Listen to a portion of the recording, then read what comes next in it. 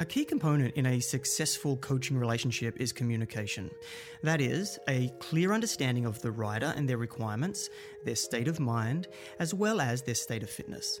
Communication is the human relationship that exists between a coach and a rider, and it defines coaching, not a training plan. It's the basis of the feedback loop that is essential in adjusting training. If you go a week without talking to your coach, or your coach looking at and adjusting your training if necessary, you can be way off track before anything gets done about it. Communication helps the rider to maximize the effort they put into their training and maximize the adaptation when they're not training. As you may have guessed, we're going to explore communication in this episode because communication is much more than having a good old chin wag. Although that's part of it, we're going to get into how communication is related to your performance and what's important to communicate both as an athlete and as a coach. Plus, we're going to take a look at a brain training tool that fatigues the mind during workouts to help athletes prepare for competition. From Semi-Pro Cycling, this is Ride Better, Faster. I'm Damien Roos.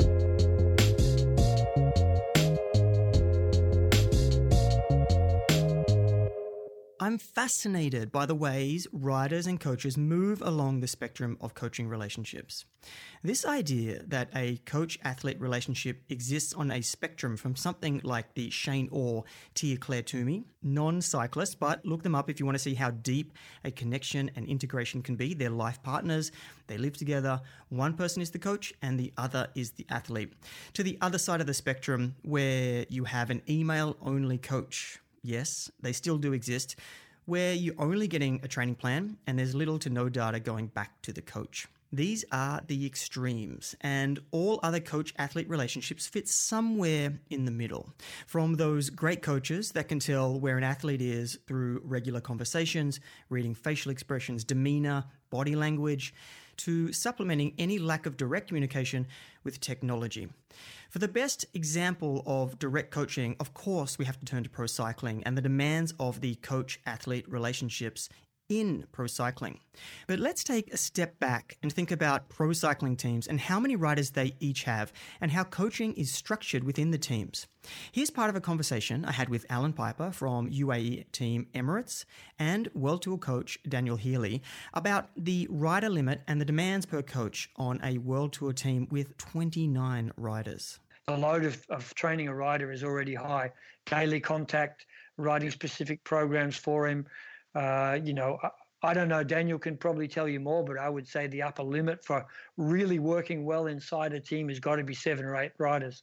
Yep. What do you think, Daniel? That's the magic number, exactly. Bobby Julich told me this many, many years ago. He said, look, 8 would be the max. 8 may not sound like a lot, but when you start to break down what each rider needs, you start to see why it's on the more direct side of the coach-athlete relationship. But I had 5 riders that I would talk to in the morning. I would talk to them sometimes during a ride, where they would say, hey, I don't feel these over-unders are going that good. Should I shut it down? And of course I would say yes. A call to each rider every day before the ride, potentially calls during a ride. And then after the ride. And if you're doing that with 8 to 10 riders, your day is quite full. And then you've got to go through and do your files. So you've got to mark up files. When you've got 5 riders that are all going for the classics and you start doing 40-20s and they've got 3 sets of 40-20s, that's 30 intervals times 5, and you're doing it second by second. You're there for hours. Back to communication though. Writing a story about the training session they've just done. If it's bad, you don't lie. You say, look, that was pretty poor, so we're going to pull you back a little bit. And it's having all that information front of mind. And when it gets to about 8 riders, maybe a max of 10, you start losing the focus. You start losing that personal feel. Numbers is one thing, but you're in that rider's life. Top of mind, personal feel, be in the rider's life and communicate a lot. In other words, the training of these riders have to own your shower thoughts.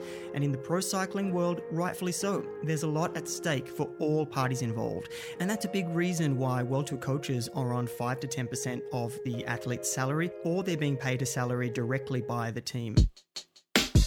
So that's how the pros go deep. But let's move back across the spectrum to where we all sit.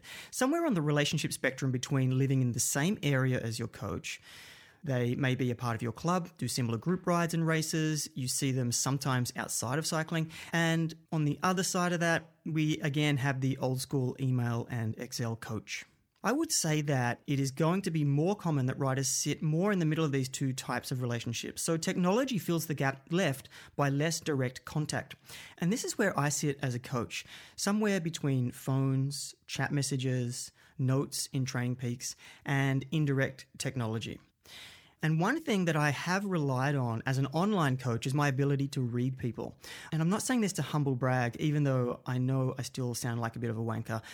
Absorbing information about a rider's life, even if they're on the other side of the world, and adjusting training and load accordingly has been a valuable tool in helping me make coaching decisions. The technology I use to do this comes in many forms, and sometimes it might border on the side of professional stalking, but hey, isn't that a soft skill of anyone in the internet age?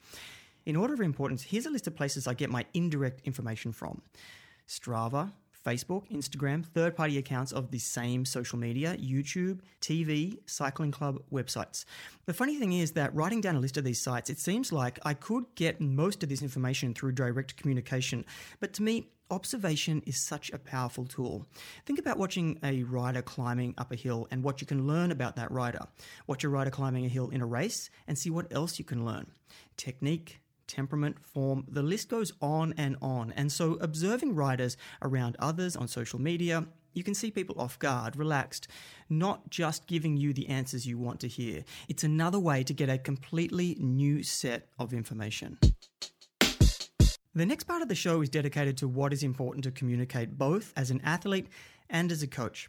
So first up, as an athlete, what are the key points that help your coach make decisions? And this is more on the day-to-day thing rather than the big goals and targets that you will be setting in longer intervals.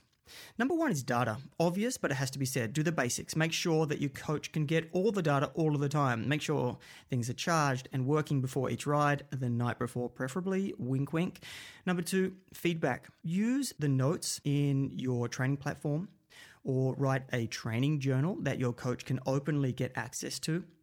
This helps fit the data into the training story from each session. How you felt when you were generating that data is as important as the data itself. If you're stuck for ideas, I've used different instruments, questionnaires and questions in the past. If you never really have something to say after a ride, this can help you prompt responses. And as always, consistency is key here. Descriptions of a ride that change over time are a great way for a coach to read into your current state. This is kind of the bare minimum list. You can get fancy and add more to these, but these two will hit, I think, around 90% of what a coach needs to know if they're also keeping an eye on the other things outside of this. Okay, so what about the coach? Coaching is about trying to find ways to get the best out of a rider, and the real art in coaching is customizing, getting athletes to buy into the process and believing what they're doing is going to help them to reach their goals. So my number one thing on the list is making sure the rider has a clear expectation of how difficult a session is going to be. Now, each rider needs a different type of understanding here. The art of coaching is also about getting the right blend in terms of tailoring coaching to personalities, different types of learning styles, different beliefs on what's good for them, and different experiences. Some riders need more context, others just want details. But here's 3 examples of how to set clear expectations. Number 1, some easy ride you know they're going to get through, describing it as you want to feel good for the whole ride. Number 2, it's going to be uncomfortable for parts, but you're going to get through it. Number 3, this is going to hurt, you're going to suffer, but you just need to get through it. The value here for the coach is the athlete's perception of the session based on your expectation and how you can adjust this over time to get the athlete stomping through the "this ride is going to suck" sessions. The big second part here is monitoring and communicating any improvements or if they're not improving. It's second on my list because who doesn't love to hear about progress? And this is all about using cycling-specific technologies and tools, stats and charts and metrics. In my experience, some riders can get lost because it's pretty complicated and meaningless to how they do the work. So picking the most meaningful metrics in careful context is the best way to communicate this. So I hope I've inspired you to lift your game if you're an athlete and you don't write notes. I hope that I've given you some tools in order to help you this, because If you nail these as either a coach or an athlete, you will have a successful relationship because as long as there is communication, there are the most important elements of the coach-athlete relationship, and they are confidence in each other, dialogue, and honesty. It's time once again for The Chaser, the segment of the show where I talk about something that is probably unreleased, untested, or has nothing to do with cycling. This time, I have come across Rewire Fitness. It's an app with external buttons to do brain training during workouts. Well, brain endurance training, or BET to be exact. And the big benefit headlines on the website claim improve athletic performance, improve mental resilience, improve decision-making, enhance mind-body recovery. But what are the real benefits for cycling performance? This product is based on scientific research that started with a 2009 study called Mental Fatigue Impairs Physical Performance in Humans. And it was no surprise to me to see Samuel Macora as an author. If you have even a passing interest in how the body and brain manage fatigue, you will have heard of this name, and of course Macora's arch nemesis, Dr. Tim Noakes. But anyway, the second author listed on the paper is Walter Staino, and he is Rewire's scientific advisor. But back to the study. It wanted to confirm the hypothesis that mental fatigue impairs physical performance in humans, which they were able to show. And then, in research done in 2015, Walter Staino showed that brain training is highly effective in improving endurance performance when combined with traditional physical training.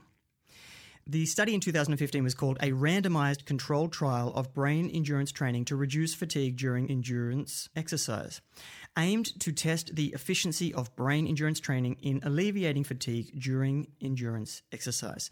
The hypotheses were that the combination of brain training and the standard endurance training increases endurance exercise performance and reduces rating of perceived exertion, RPE, more than the standard endurance training alone. The participants were split into two groups, a brain endurance training group and a control. Both groups trained on an ergo for 60 minutes at 65% of VO2 max. While they were cycling, the brain endurance training group performed a mentally fatiguing task on a computer. The control group was not involved in any mentally fatiguing task while cycling, and both groups trained 3 times a week for 12 weeks. The results showed the brain training group had a 3 times improvement in the time to exhaustion than the control group, 126% compared to 42% over a 12-week training period. Impressive, if you're a healthy human. I'm not aware of a study with well-trained athletes though, and I may be wrong, but as a study in 2016 showed, professional cyclists have greater resistance to the negative effects of mental fatigue, so it would be beneficial to know the types of improvement that is possible in a well-trained group of cyclists. The other part of the response inhibition training is that training through life's normal mental stresses can also build similar fatigue resistance as the app is trying to achieve. But this may be a good way to quantify and track the difference between the perceived effort and the physical effort. How's that for a tie-in to the feature and using this as a tool for an athlete and coach to build a better understanding of the athlete's perception of a session based on your expectation? Okay, so what does this product look like? It has a pair of Bluetooth brain training straps, which are basically buttons that strap to your hoods. These are how you answer the brain training questions while you're doing a workout, an indoor workout. All of the training and questions are shown on the Rewire Fitness app. They have some built-in power-based workouts. I'm not sure about importing your own workouts or even using the app with third-party training platforms, something that would be welcome by more serious cyclists. The questions look like they show up in 3 boxes, a big one at the top and then 2 smaller ones underneath that. And from my guess on the picture, it's a word. So in the one picture, there's the word red and it's in the color red. Then there's the 2 boxes underneath and each side has something written. There is green written in red and red written in green. So I imagine you're then picking the word that matches with the right or left hand button. Overall, it looks like a good execution of something that I have long thought about myself, and I'm sure many people have after seeing some of the the original study that was put out. Right now, the product is in pre-sale, but it does say it will be delivered very soon. The price, there's 2 subscription options, monthly or annual, along with a one-time purchase of the brain training straps. So it's either $30 a month and the brain training straps are $34, and the annual subscription is $288 with the same cost for the brain training straps. So you can find out more information at their website, rewirefitness.app. Again, it looks like a good execution. I'm just not 100% sure that it's going to work for your performance. Ride Better, Faster is written, hosted, and scored by me, Damien Roos. You can check out more episodes at semiprocycling.com. Until next time, ride well.